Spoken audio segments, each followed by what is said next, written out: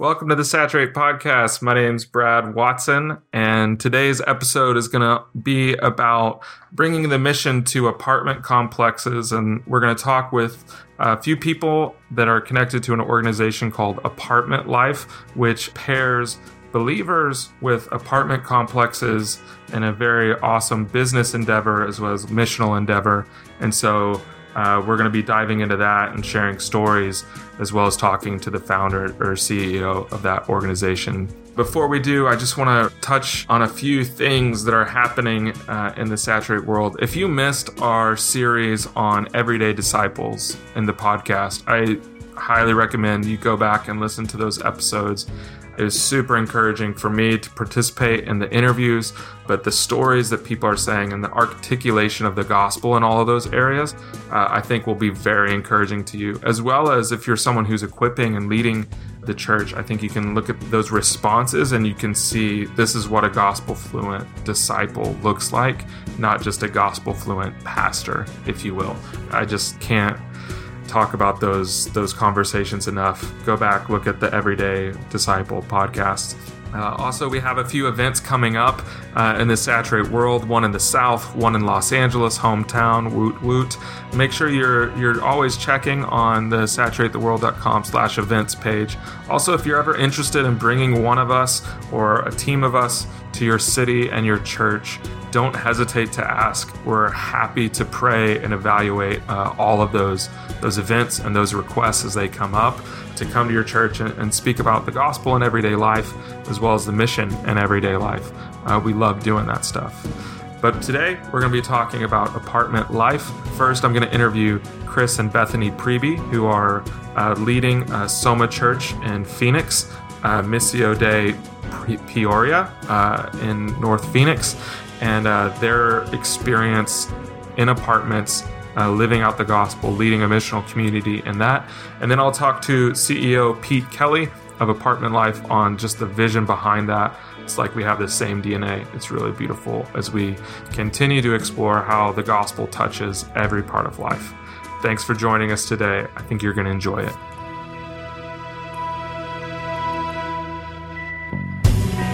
This is the Saturate Podcast. Saturate is committed to seeing a gospel movement happen in North America and beyond, in which every man, woman, and child have a daily encounter with Jesus in word and deed. This podcast is an ongoing conversation with disciples and leaders growing in the gospel and growing in living the implications of the gospel in community and on mission. Chris and Bethany Priebe, thanks for joining us today on the podcast. Super excited you're here. Yes. Thanks for having us. Yeah, absolutely. And this is a great episode, I think, talking about how missional communities can reach and kind of build themselves around apartments and apartment complexes, and also partner with Apartment Life, this organization that it almost feels like it was designed to help missional communities, which is kind of great. And you guys have a long history with that organization, being on staff and being on the team. So, yeah, so excited to have you guys here. Yeah, we definitely do have that long history, like you said, and lots of different perspectives on it. And so we're super excited to talk about it too. But it's one of our favorite things to talk about is our time with Apartment Life and all the ways it's shaped our lives and changed our lives. Yeah. But I think I'm mostly just excited to brag that we got to be on the Saturate podcast. That gives you some street cred, in a really tiny section of the world. As I say, friends, like, have you been on the Saturate podcast? And no. Yeah. This is really great podcast you need to listen to. So. Exactly. That's awesome. Well, yeah, it's kind of served up well. Maybe you guys could start by sharing your story of how did you get connected to Apartment Life, and how has it impacted your lives?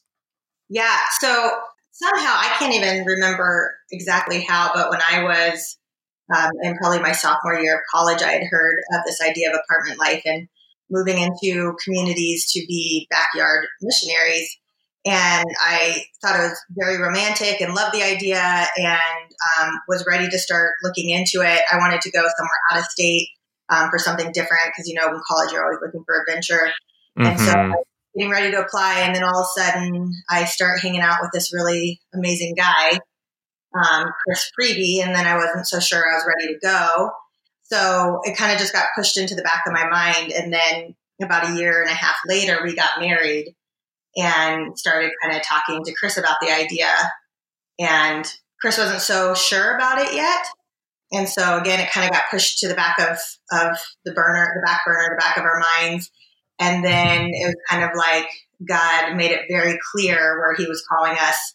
And we went through a stage in our life where we had bought a teeny home on the outskirts of town. And it was right around that big housing boom in 2007. And I think we bought it in 2006. I had no credit. And so we had a really weird loan off of his credit and my no credit. And we were like, oh, no problem. We'll refinance in 2 years. But in 2 years, everything had crashed. And we lost so much value in our home. At the same time, we were pregnant with twins, or I was pregnant with twins. And I went into the hospital at 22 weeks and stayed there till 28 weeks. And so we're racking up medical bills. And on top of that, I was working for Latino Coalition on grants, and the grants ran out. So all these things were just swirling around us that was, changing our home, our life, and all that. And Chris said, you know what, I think maybe I need to actually rethink about this apartment life thing. And so that's kind of when we dived into becoming a team. Yeah. So my version of that, if you're asking that, yeah, is, we first started hanging out, and she didn't know that there was apartment life, that it was operating in Phoenix where we live. And so she was talking to me about, oh yeah, I think I'm going to move to Atlanta and do this thing. And I was like, what? We just started hanging out. What are you talking about? Yeah. Then later, like she said, when we were married, what finally brought me around was, basically a very selfish and practical reason. Because for anyone listening who doesn't know, there is to be a team with Apartment Life and to live on site on an apartment property with the organization, building community and getting to know residents and stuff like that. There is a perk with a little bit of help with rent. And so my selfish self was like, hey, we're losing our house. Maybe God is calling us to this apartment. Yeah. It was not created by the gospel or by mission or by a love of neighbor or anything. Yeah. And I still took that. And it was for my wife, but it wasn't for me. Yeah. And God took that and used it and changed my heart. So then you guys got into this apartment complex. What were you asked to do, and then how did it evolve from there? Yeah, so the premise of why we're invited to live into these apartment communities is we are partnering with basically the apartment staff. They do all the business, and they have to go and knock on doors and collect rent when people aren't paying. And, they have to do all the business side. And so they welcome in Apartment Life to kind of be the softer side, the community builders. And so when we first started, it was based on hours. And so we were doing sometimes 8, 9 events a month, kind of hone that in to be more of a package deal. And so by the time we were ending with Apartment Life, we were doing 3 or 4 events a month for the community. We might, do something where we hand them a breakfast on their way out to work or school, or, we invite them in for dinner. We were at a property that was a lot of medical students. So providing meals was a really big deal for them. They didn't have time to cook, so they'd love to come down and get a little break, or we would gear it towards that community, and we might do a study break. And so we might be out there at 11 o'clock at night to provide snacks for these med students who are, prepping for the big test and things like that. And then we would welcome residents as they moved in. We would knock on their door. We'd bring our little cute twins with us, an icebreaker, and we just welcome them to the community and let them know there was somebody here who was available for questions, to connect them to other residents.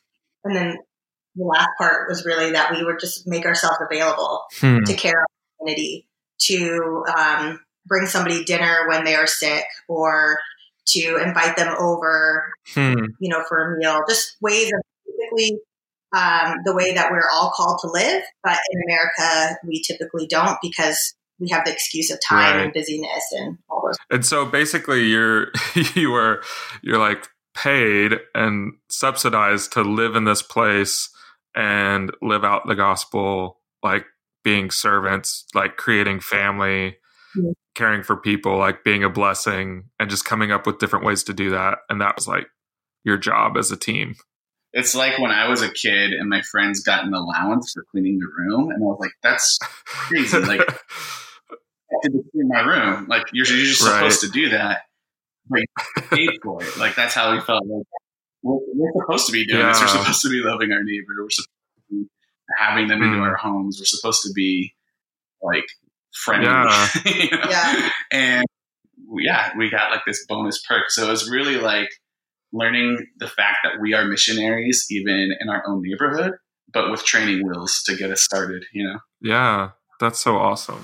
What's really interesting is when we, first got our house that kept us from being a care team or a partner, we were so excited because we're like, oh, we're going to use this space to invite people in. We're going to know all of our neighbors, all these great ideas that all of a sudden we're like, oh man, we don't have time today. We'll talk to our neighbors later. Or, we just drive into our garage and shut the garage because we didn't have time. And apartment life broke us out of that bad habit by providing the ability to live the way we were supposed to. It was a 2-year commitment.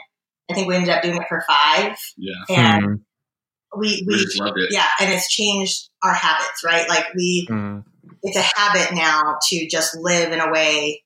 It's a culture of our family. Yeah, it's established for our family. Like I remember our twins at one point when they were like 2 years old, because they pretty much grew up on that apartment property for the first 5 years of their life. And so I remember they were around 2 years old, and they would play this little game where they would go knock on the bedroom door and welcome the brother as a neighbor. Like, yeah. We used to just going to neighbors' houses and like knocking on the doors and like, hey, welcome to the neighborhood. You just moved in. Can we help you move? Like, that's so awesome. So it informed the way that we played. Even. Yeah. Wow. And so then I guess, you guys were doing that for 5 years. Yeah. How did the people in that apartment respond? How did that kind of get connected to other Christians, disciples?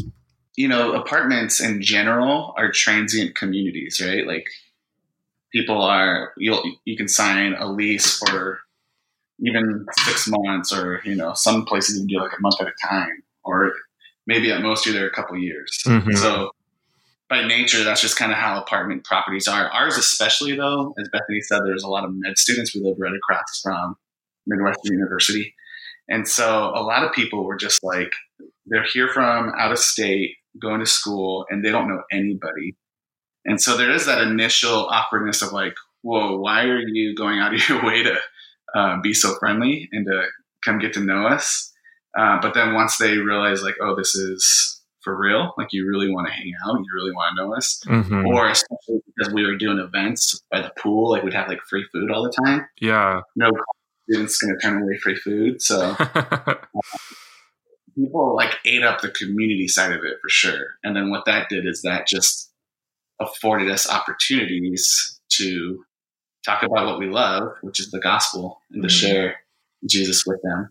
And then we had this church community that just started coming alongside us and, eventually over time formed this missional community around that. But it was like a bunch of believers that were like, hey, what you're doing is great, and we want to learn how to love our neighbors too, and you live right next to us. Let us come help you with some of your events. We had a really good coach too from through Apartment Life, Joel Scott. And I remember there was one time we were sitting down and we were just kind of talking about, like, our lives are always very busy. We have a lot of different things going on. And he just kind of called us out a little bit too in the beginning on that we weren't fully making our life there. We were doing the events and we would like check off the boxes, but he kind of called us out on were we actually doing life where God had placed us. And so that kind of shifted, and it started being very intentional that when we were hanging out with our believing friends, we would purposely barbecue at the pool to be there. and we started eating dinner on our patio. So, we could meet people when they walked by. And so that was a big shift of bringing more people into our community, both from our church family and then from the neighbors next door, and the world started colliding a lot more naturally than scheduling.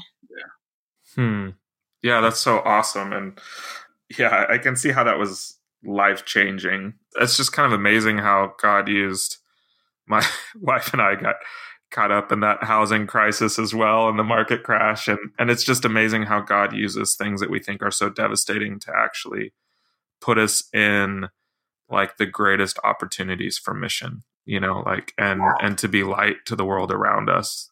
But yeah, like I've just been reflecting on that passage, be salt and light. And one of the things that has caught my attention recently is how the imperatives are not like put yourself on a lamppost or make your city on a hill. It's more of God saying like, look, I've put you in the place to maximize your lightness. So just shine, just be who you are. I'm going to take care of putting you in the right spots. And it's just beautiful to hear that from your story and to hear the support and how God really did like orchestrate that mission and then give you everything that you needed to do it. And what's crazy about that is, like Bethany mentioned earlier, we had every intention of doing that in our house before moving into apartment life, and we just didn't. We just got busy. What's crazy is a lot of that stuff we were busying ourselves with was church stuff inside of the confines of a Sunday morning and building. And so like, we got to run to this church event, so I don't have time to stop and talk to my neighbor. And so God really used that experience to kind of break us of that mentality and to kind of shift like what is our role as the church and what does our time look like, to where one of the biggest lessons I think I learned in that time for me was learning to embrace the interruptions of life. Yeah. So we had this one, neighbor at one point in the apartments, and she was an elderly lady, and she really wanted to talk. She, for whatever reason, she enjoyed our company. And for the longest time, it was like, hey, I'm on my way out to the car. Like, I got to go somewhere. I don't have time to talk right now. But when God kind of broke us of that mentality and that habit, and just like when we would see her on our way out to the car, to actually stop, and it's okay if we're going to be 10 minutes late to this thing, just listen to her, just sit and be with her. The times we didn't feel like it, but like to invite someone over for coffee, even though we just wanted to like chill out and watch Netflix. Those were the moments where like ministry happened, Those were the moments where conversations had breakthroughs and we were able to get to the gospel in deeper ways than we were in the scheduled, planned out times. That's awesome. That's awesome. And so you guys did that for 5 years. And then I think from there, if I understand your story correct, like Chris, you became like a equiper pastor in this church. And Bethany, you continued on helping support apartment life just regionally. Is that right? Yeah. So I jumped on as staff as a program director for Phoenix. And so I got to coach all of our teams. Like I was mentioning Joel Scott coached us for a while and had that influence on how we lived missionally. Then I got to do that for our teams. And then had a lot of fun getting to actually then start coaching our program directors for our region, and did that for almost another 5 years, I think, 4 years maybe. Yeah, it seemed like we couldn't escape apartment life. Well, that's so awesome. Yeah, it was even our time at closing out of being a team there on site was like, we loved it. That's why we kept going. Like we got to our 2-year commitment. We're like, no, let's keep doing this. This is amazing. Yeah. Kept doing it. It was almost 5 years, not quite 5. And then for whatever reason, we both had been feeling the Spirit telling us, okay, it's time to move into another neighborhood. And so it wasn't out of like a, man, we can't wait to get out of here type of thing. So we each kind of came to each other like, hey, I've been feeling this. We're like, okay, we don't know how God's going to provide for us to move, to afford that move. And then he did. So long story short, though, like that was around the season where that job opened up for Bethany to move into that role. Like you said, Brad, I had taken on an equipping pastoral role with our church, and we had just other members of our body starting to look into what would it look like for them to become a team. And so now stepping into this role of, now, I had been leading a missional community around this apartment life thing. Now I get the opportunity to help coach and equip other people to do the same thing. Yeah. Yeah. So then your church, which is built around missional communities as well, began to have multiple communities with that same vision. Is that right? Yeah. We always had like one at a time pretty much, but we've had 3 or 4 additional cares teams. And it's like so naturally set up to have an MC gather around it because there's so many places for them to get involved. Like that's sometimes hard for some of our MCs is like, how do you involve people with kids? How do you right. 20 people and apartment life, cares. Well, we were cares teams then, so you're going to hear me say that. I don't think they call them that anymore. But it's just such a perfect setup to keep everybody involved between the different events. And kids, often can join it. Sometimes they can't, but you can even do those barbecues on your own around the pool and stuff. Yeah, I'd say just like it was like the training wheels for us learning to be missionaries. If you're part of equipping a church that's wanting to live missionally, it's like a softball to mission, to getting a community of people on mission. Mm-hmm. Totally sets it up for you. That's so great. And I think it's so funny because that's stuff that if you're a pastor or like on the leadership team of a church moving towards missional communities or doing that is always the thing of like, how do we help with these logistics? How do we even set up leaders really well to live this out and find a mission and, have the time to do it? And basically it just sounds like what you guys have been part of supporting and leading and participating in is this kind of like perfect parachurch organization that's coming alongside is like, no, we'll like free people up, give them the resources, coach them, help them like see their whole like apartment complex as their mission field and even have hours for them to do that. It's just, and then you're just welcoming other people from your community into that. That's just, it's brilliant. Mm-hmm. Yeah. We have members of our church now, members of our family that we're not a team with Apartment Life, but they came because of that. So because we had other people living on an apartment property, we've had other people enter in to our church body that way, like through that door, that are still with us, which is really cool. And a really smart thing that Apartment Life has tried to model is like they try to really hard to place people in apartment communities that are within, 3 to 5 miles from where your church gathers.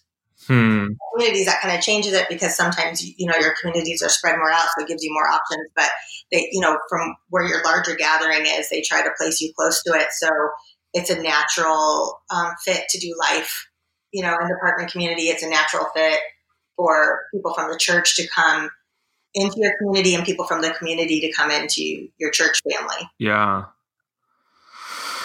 Oh, it's so good. And so I guess there's probably, I imagine there's people listening right now that are just like, either they're pastors or they're people in a similar spot to you, like where housing's just like a big part of their life and also wanting to step into mission. And so I guess maybe Bethany, you could answer this question is like, if someone's considering that, what kind of advice do you have? How would you explain to them like the best things to process as they consider it? Yeah, to see if this is a good fit for them. Yeah. I think Chris both kind of like would talk about like call and circumstance, I think that, for us, we were very blessed that God worked on Chris's heart during the time of coming in. Sinful, wicked heart. Because he wasn't ready for, he didn't know he was ready for apartment life, and it turned out great. But we've seen other people who have come in just because of circumstance, like maybe a pastor in the church, and they're like, oh, this takes care of housing, and they move in. And it's not an easy commitment. Right. You have to be able to say, God, I am ready to commit to this community, to this family of people, and have that drive to stick with it, because there's a lot of times you come in with these high expectations that, you're going to be able to grow your church this way or whatever. And then, not as many people are coming into to the Sunday gatherings as you hoped, and you're putting more attention on your church family, and then you neglect your mission to apartment life or to the apartments you're at. So you really have to pray about, can I really commit to living life out here? Is that going to fit in with where God's calling me in other directions right now? I don't know. What would you add to that, Chris? Yeah, I just like to say that I think that was gold right there. Like, so I just sum it up to people, like, it has to come out of a love for neighbor, not as a means to an end. Right. But if you're doing it out of love for a neighbor, it does have its perks. It does help with the means, you know? Yeah. But I think for anybody who can stick it out, because a lot of times it gets hard. I mean, you have people knocking on your door. I mean, we had a season of life where we had a neighbor who was dealing with alcohol abuse and his marriage falling apart. And there was a season where, you know, we had him sleeping on our couch and Chris was taking him to detox. So you are very involved in lives. And so you have to have some bandwidth to be able to make that happen. And you have to also have commitment, you know, because one of the things when I was working on staff that was really hard is people who would come in with the romantic idea, like I had in the beginning, this is going to be adventurous, fun. And then it's all those daily little things that make the difference, not these big romantic gestures of mission. And you get weary in the daily, and it's not as fun as you thought, or it's harder than you thought, or something becomes more appealing, you know, in this other direction. And you just kind of tell your staff member that God's calling you somewhere else, and you leave this really bad hole with apartment life, a bad taste in the manager's mouth from lack of commitment. Residents feel bailed on. And so it is really important that you can also follow through with commitment, not just for apartment life, but for your own growth, like to just learn to stick, you know? Yeah. Which is just so, I mean, everything you're saying is just so true on all the levels. You know, I think even people are like, missional community. I saw that one video with Jeff. It all looks so beautiful. Like, let's jump in and it's going to be so great. And we're going to see all this miraculous stuff happen. And then the reality is like what you're saying is it's the most powerful things usually end up being the most inconvenient things. And the things that you plan sometimes don't turn out to be the most incredible experiences that you thought. And then in the end, it's like, will I continue in this long obedience in the same direction? Because that's even ultimately what builds up a great name for Jesus in your community, neighborhood, or apartment. And so, I think that's just true on so many levels of counting the cost and then being committed to that process. And for your own sake, too, as you're saying. Yeah.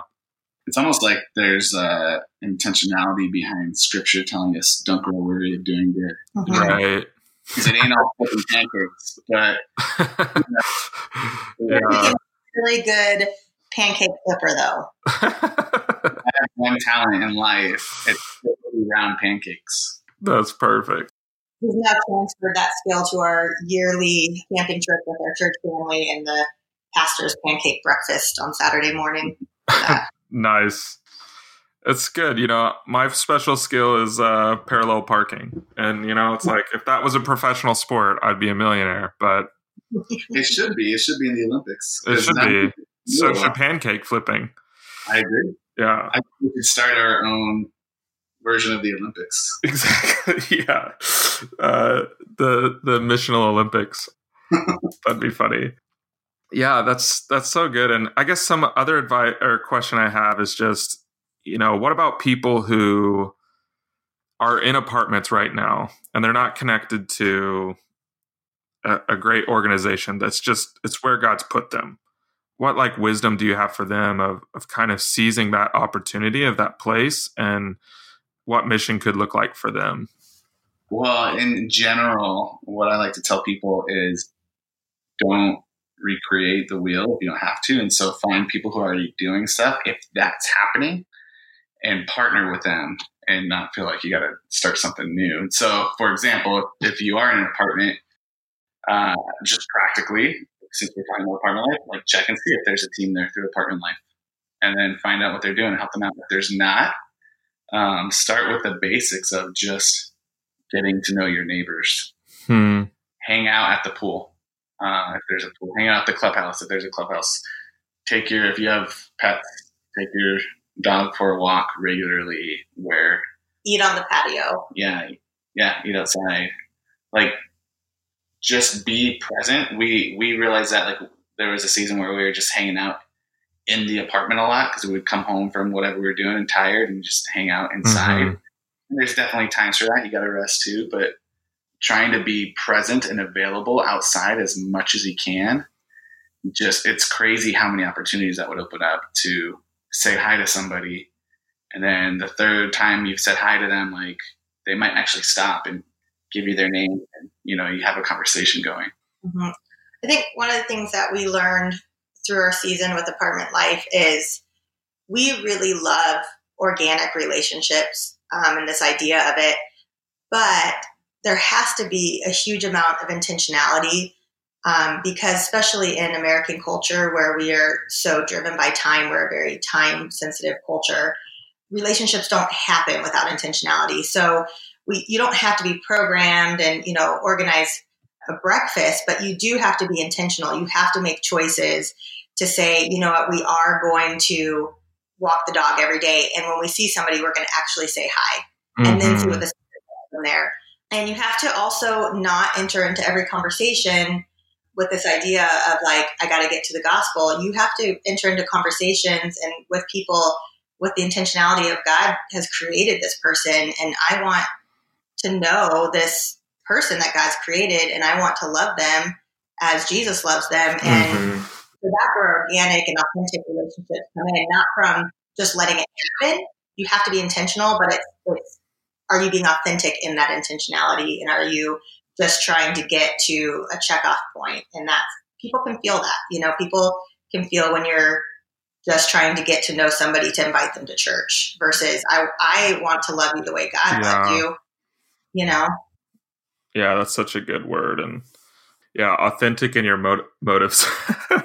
Yeah, it's so big of actually just loving your neighbor because you're called to love your neighbor and know that will get synced up with making disciples, but it's not to, I think sometimes we, as Christians, we just get so motivated by like, yeah, I'm the guy that brought these people to church, or I'm the guy that did all of this, or gal.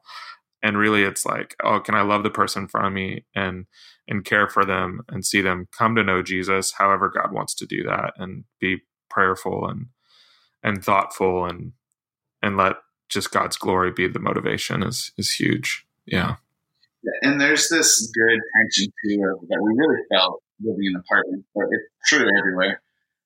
Like, as I talked about, there's this transient reality to that community that, hey, they may be here 1 year, 2 years. And so how do I invest in this relationship to the best of my ability now for this time? But also the other side of that is like, we got every day, for the next 2 years. Like, this is my neighbor. I'm here in the community. I'm invested. So I got time. I don't got to force these conversations. I don't have to like hurry things along ahead of the Spirit. So there's this tension of like, allow relationships to build over time, but also there is a reality of, but be intentional with that. Like, be very in tune with the Spirit and what He's wanting to do and how He's leading that relationship. And when it is time to speak, because there's those times where it's like, dude, you really forced Jesus into that conversation. And you don't have to do that. Like, Jesus is there. You don't have to force Him in. But there's also times where, if you're anything like me, where it's like, okay, that would have been an awesome opportunity to point to Jesus, and you didn't say anything, So there's that tension there, being intentional and yet not forcing things too quickly. Yeah, and just good rules for life, or good ways of living. And yeah, thank you guys so much for joining and sharing part of your story. Do you guys want to I think you guys should give a plug for your coffee company and what you're doing now, because it's kind of, to me, it's like, I see what you're doing now, and it's like, oh gosh, you've been on this journey since like for years, like since college, God's been like placing these things, and your hearts have been just growing, but have always been soft to God's kingdom. So tell us your coffee. Yeah. So speaking of apartments, coffee. Flown into each other. Yeah. So we've just always had, we've always entered into, whether it's the nonprofit world, our church community, doing stuff with Apartment Life, whatever. Like we've always just been in situations where like, man, let's grab coffee, let's hang out. Like we've always been blessed with the time to do that. And so been able to see like how conversation happens over coffee, how community can develop over coffee, how sitting down in a shared space, like kind of like a third place shared space, help build those relationships. And so we always kind of had in the back of our head like this dream of being able to create a space, like place make, and create a space like that that's shared for community. And in the meantime, we've been working through Missio, our church family, and through different nonprofit jobs we've had, like working with really disadvantaged, vulnerable parts of our population. And so primarily our missional community had been working with this condominium property that is highly populated by refugees from all over the world. And then we've also been working with group homes and kids in the foster care system. And having some conversations with our missional community, people are like, man, I wish we could help them build businesses or build a business where we can employ some people. Or we could just hire them because they need a job. Yeah, or we could hire them. And so all those conversations, long story short, culminated in us like, let's just do it. Let's just pull the trigger and do it. And so we started a coffee roasting company called Cultivate to build a business to help give basically a vehicle for providing job and life skills training to vulnerable youth. And so we started that back in August 2017, just selling coffee online. And now we're about to open our first coffee shop in Phoenix. And the whole purpose of it is just giving shifts to kids in the foster care system that are about to age out, refugee youth, kids at risk of homelessness, giving them job skills, giving them life skills training. How do you budget once you have a job? All that stuff. But really, it's an opportunity for us to point them to good news and to Jesus and to disciple them and just let them see a little bit of the kingdom. Yeah. So we get to hang out with them on Monday nights, and we shape it a lot like a missional community. We eat together and hang out, and then we kind of spend some time digging into growth. And so, helping them learn to tell their story in an emotional context and in a professional context, and, just kind of take them through life skills and job skills. And then whenever we get a chance, we bring them in to come work with us and give them some paid work experience. And it has been so much fun. And it's just amazing to just see how much youth add to the culture of who we are. And they have no job experience, but some of them, we throw them in one day and they're teaching other people how to make lattes by the end of the day. Yeah. It's just really cool. That's so great. That's awesome. So how can people support or get coffee? CultivateCoffee.org is our website. Nice. So you can order coffee online there. There's also a donate button there if you want to support, so that all proceeds are going to us giving the job training, life skills training to the youth, and also giving them work opportunities and the meals too that we do on Monday nights with them helps pay for that kind of stuff. That's so great. Awesome. Thanks. Hope people check that out. Thanks, Chris and Bethany. You guys are awesome. So great to chat with you guys today. And for everyone listening, we'll take a short break and we'll be right back to talk more about apartment life.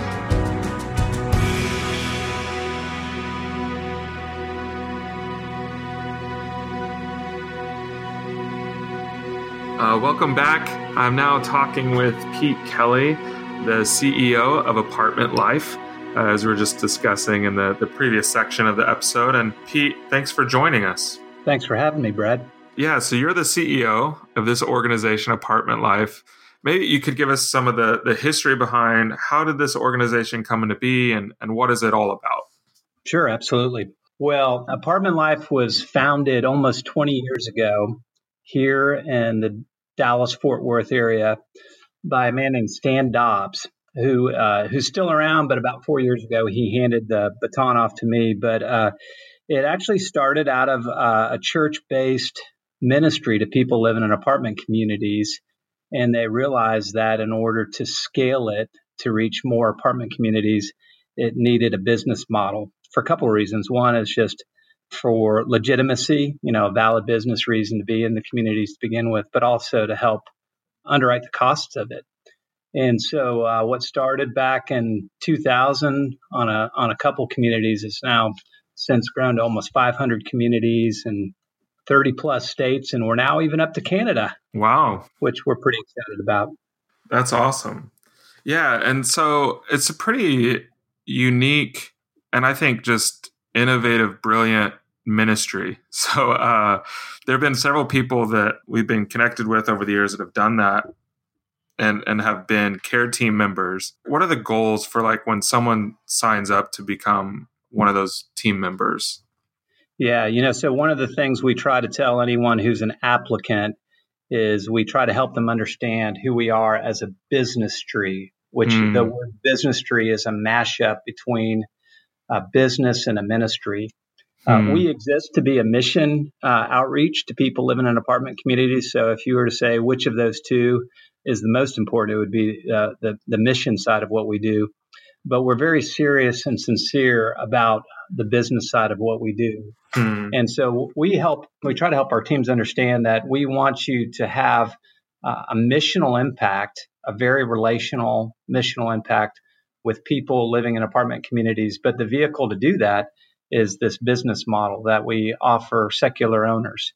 And so probably only a third of the communities we serve are owned by Christians. I'd say the other 2/3 are either owned and managed by secular groups or people that might be faith positive, but relatively neutral so in finding teams, we always try to help them understand on the front end. It's not just enough to want to have a positive spiritual impact in people's lives. You also have to be able to serve with business excellence. And when they hear that, they love it because it just makes sense. And they realize, well, one of my greatest witnesses is doing all things unto the Lord with excellence. And so, but if they don't understand it on the front end, sometimes they're surprised with the business requirements of what we do. And which I can see for an apartment or property owner, it'd be huge having people in the apartment complex who are building that kind of community just for longevity of tenants and probably fewer crises. And, I'm sure it lowers some of risks and increases the benefits and the perks of being in those apartments. How do people help with the business approach? Like if someone is a care team member, how do they function in that way? Yep. Yeah. So, well, you're absolutely right. I mean, the owners and the managers that invite us in, they're really concerned about two things: resident satisfaction and resident turnover. And what we found is that the more relationships residents have in an apartment community, the happier they are and the longer they stay, even when the rent goes up. So our program really helps create a sticky community where people want to stay, they enjoy staying there, they love to do it. And so what we do is we place two people that live in that apartment community, and they're like the welcome wagon. They greet everyone, new resident when they move in. They throw all the parties and events that help connect for residents to each other in relationships. They look for opportunities to care for people, like maybe when they're having a baby or if their car breaks down or they're in a job transition or something like that. And then they'll also do renewal visits. So about 90 to 120 days before that resident's lease is set to renew, they'll swing by and visit them and they'll say, how are you liking it here? So that's the business side of what we do. But as you do that, of course, all of our coordinators are believers tied to a local church. As you do that, you just have hundreds and hundreds of natural opportunities to talk to people about Christ. And it's amazing, like the stories of people who will open up. Or I remember the story of a young couple from Oklahoma that moved down to Dallas in the heat of summer. And it was like they were moving in on the hottest day of the year here in Dallas. And the team welcomed them. They brought them some cold water. And the wife said, I didn't know people did this anymore in America. Like, I haven't seen this since I was a child.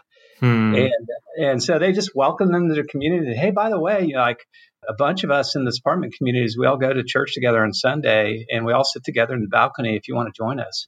Very natural conversation. And so the couple took them up on it. They're like, we would love to do that. Well, it wasn't like 6 months goes by. This couple ends up coming consistently to the church. They even joined it. But then 6 months later, they said, hey, when you first met us, you had no idea that our marriage was hanging by a thread. And the reason we moved down to Dallas was to get a new start on our life. And God used you to connect us in community, to connect us with the church family. And we're in a very different place thanks to you. And so, anyways, that's a long-winded way to illustrate kind of what they do. Yeah, that's so awesome. And it's something that I'm always impressed with is how what we're trying to do is saturate is catalyze the church and equip the church to live a life on mission in all the places that God's put them. And I love these interactions because I'm always impressed by the fact that, man, people have been coming up with strategies to do this for thousands of years. Apartment life is 20 years old. That's like, this is your bread and butter is doing this and equipping people to do that in really normal and natural ways and making a huge impact in a community, in a neighborhood. I can only, I always kind of zoom out and then begin to realize, man, if just in Los Angeles, which I know is probably a hard place to get apartment life going, but man, like how big of an impact would that have on our city if people had that kind of consistency and joy in their apartment living situations, and then added with the gospel and the mission. Like that's just a big redemptive thing. Yeah. Oh, you're absolutely right. When we are operating in Southern California, Orange County, San Diego, I believe in Los Angeles as well. Yeah. But yeah, the people, what a lot of people don't realize is that 95% of people living in apartment communities are completely disconnected from a local church. Only about 5% of apartment dwellers really are connected to a local church, as compared to homeowners, which is like 30 or 40% of homeowners would be connected to a local church. So it's and there's some demographic reasons for that. I mean, there are communities of people in transition, a lot of people going through divorce, right. A lot of people moving to the United States for the first time. But it's a very ripe, unreached mission field. Yeah, I had no idea that those were the numbers. That's amazing. And so for that kind of both business and ministry endeavor, who are the people that you're looking for to join your team? Like what are the ideal candidates for that? Yeah, well, certainly if you wanted to know more and read up on it, you could go to apartmentlife.org, and there's a section where you could say, what's it take to ideal profile for a team? But I would say really to go back to what I said earlier is you really need to be able to hold in tension business professionalism with a missional mindset and to be able to live in both of those worlds comfortably. It's really helpful. Often, our typical profile is a husband and wife team, but we do often have two singles of the same gender maybe living together and doing the program. It helps if one of them is somewhat administratively gifted and the other person a little more outgoing. So if you have two very outgoing people and they're not very strong administratively, that could get you in trouble on the business side, great on the missional side. But likewise, if you have just highly administrative people, but they don't like to get to know their neighbors, that obviously doesn't work very well on the business or the missional side. Yeah. So as you've been doing this kind of partnering business and mission in this way, that's pretty unique. I mean, just kind of for where you're at as a CEO, operating in both of those fields. How did you get into that? Yeah, so I fell into it. Interestingly enough, the first 24 years of my career in ministry was with a mission organization called Cru. Used to be known as Crusade for Christ. So I basically worked with the college ministry, collegiate ministry for 24 years in different capacities. I always felt like the ministry side of what Cru did was awesome, but I felt like sometimes we overlooked good business principles. And so towards the end of my tenure, I felt a little bit restless and actually heard somebody who made a very profound insight, which will be, I think, encouraging to people who aren't in vocational ministry. He said, if you're a pastor, on average, you have 1 or 2 hours a week that you can pour into your congregant's life. Like they show up for a Sunday service and maybe one other training service. But if you are a business owner, if you are a supervisor, if you manage people, you have 40, 50 hours a week to influence the people under your leadership. And he really made the case like who has the greater spiritual potential, the pastor or the leader of people. And when he said that, I thought, gosh, that makes so much sense. And it was a little seed that the Lord planted in my brain. And when this opportunity came, I'm like, I'm very interested in this. And by God's grace, they took me on. That's awesome. Yeah, and that's so exciting, and that's so true that if you're managing or you're supervising someone, yeah, that's such a deep, lasting impact that you can have on a person. It is. It is. And I know that you have been lately interviewing ordinary disciples in the LA area. And I just think that's wonderful because I think that's where the greater missional opportunity is the people who aren't necessarily vocational, paid Christian ministers, but it's the lay people out there who are I think have the greater potential impact. Oh yeah, and I think that's definitely the heartbeat of Saturate and Soma is that. Yeah, we would see everybody, regardless of what their W-2 says or what their resume says, they're full-time missionaries and ministers of the gospel. And that's what every disciple is. That's who we are. Whether we're living in houses or apartments or business people or entrepreneurs or engineers, like that's our main vocation. Our main actual calling is Jesus calling us to make disciples and worship him. And yeah, and I think that's why I am so fond of apartment life is just a great way to blend those two things. As you lead this organization and then live this out, what are some of the challenges for you as a person who is a believer who's in this to make a kingdom impact and weighing it with business principles and even business realities like bottom lines and payroll and things like that? Yeah, that's a wonderful and insightful question, Brad, because that was an adjustment for me coming from Cru. In the world of Cru, all of the people on staff with Cru, they raised their own support to do what they did. So there weren't central funds to pay people's salaries except for what the missionaries themselves raised. And so, if somebody was in a bad job fit or wasn't very effective, very seldom would you just let them go. You just move them around to another part of the ministry, which is great. I mean, in terms of job security, it's wonderful.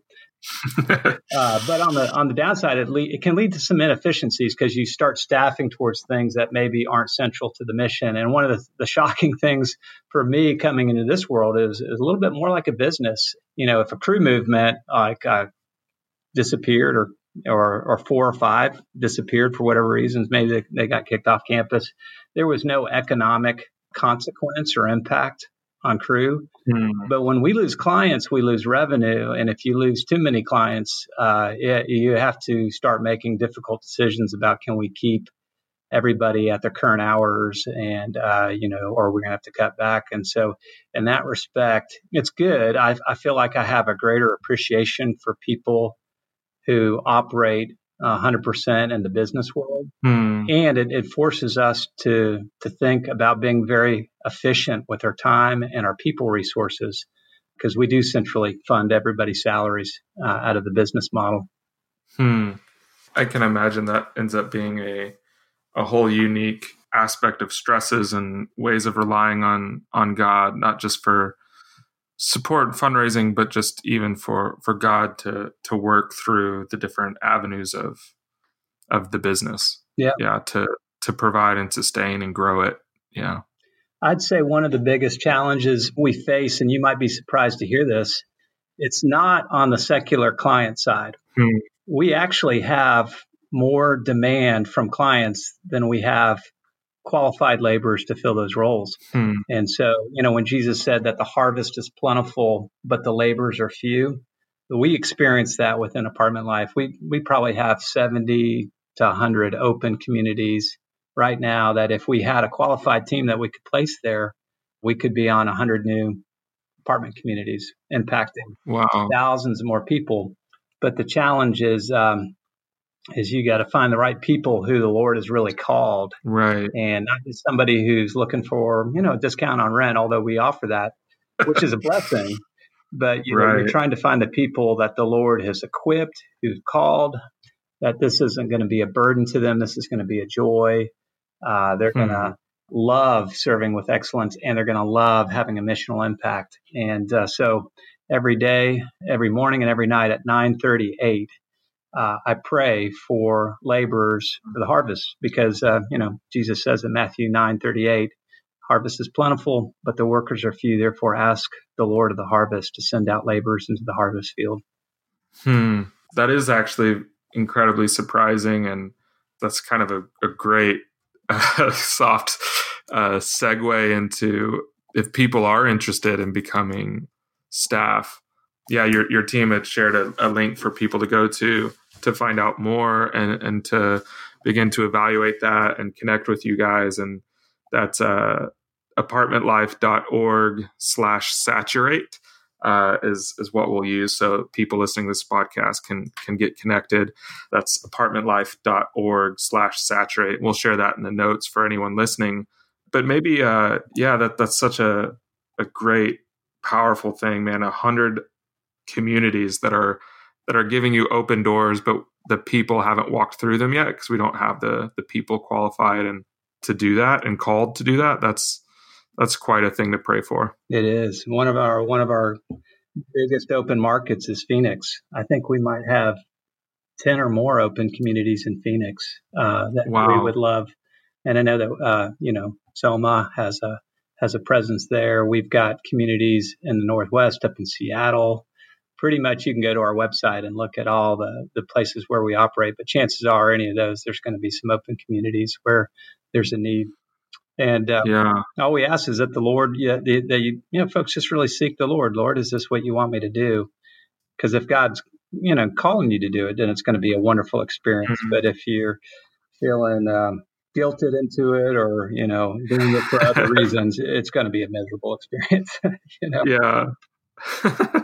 I think that's something that I've been, kind of amazed both in conversation with you and Chris and Bethany Preby is it seems like Apartment Life has a deep concern for the people that, for lack of a better term, might be being recruited into this or people that might be interested. You have a deep concern for them and their hearts and their well-being, even as they enter into it. You're not just trying to plug people in these communities. You're trying to find really good fits and things that are going to be beneficial for these couples or these team members and for the communities. And I just think it's really beautiful how you guys are operating for just kind of a big holistic concern for the community and for the people that you would send there. So awesome.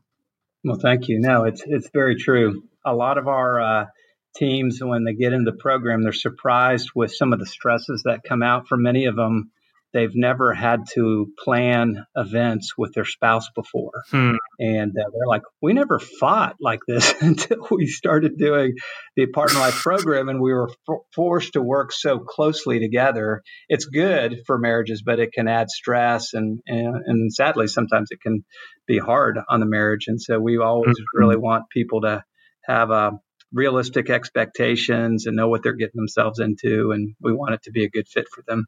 That's awesome. And thanks so much for joining me today. And also thanks to Chris and Bethany also for joining me earlier. And if you're out there listening and you're interested in learning more, check it out. It's apartmentlife.org/saturate. If you've been listening to us for a while, you're probably learned a lot of some of the core competencies that would be needed to do the ministry side of this, as well as I know there's so many of you gifted administratively as well. And so, definitely just want to encourage us all to be praying for these open doors, these open communities in the U.S. and Canada for the workers of the harvest to come and join them. So thanks again, Pete, for coming and sharing your heart today. Brad, thank you for having me. Today's podcast was edited by Ben Fort, and our theme music is written and performed by the band Mopac. Saturate's hope is to see one missional community for every 1,000 people in every city as we see the glory of God fill every person, every place, and every church. We participate in this vision by curating resources, training, coaching, consulting, and many more ways. Find out more at saturatetheworld.com.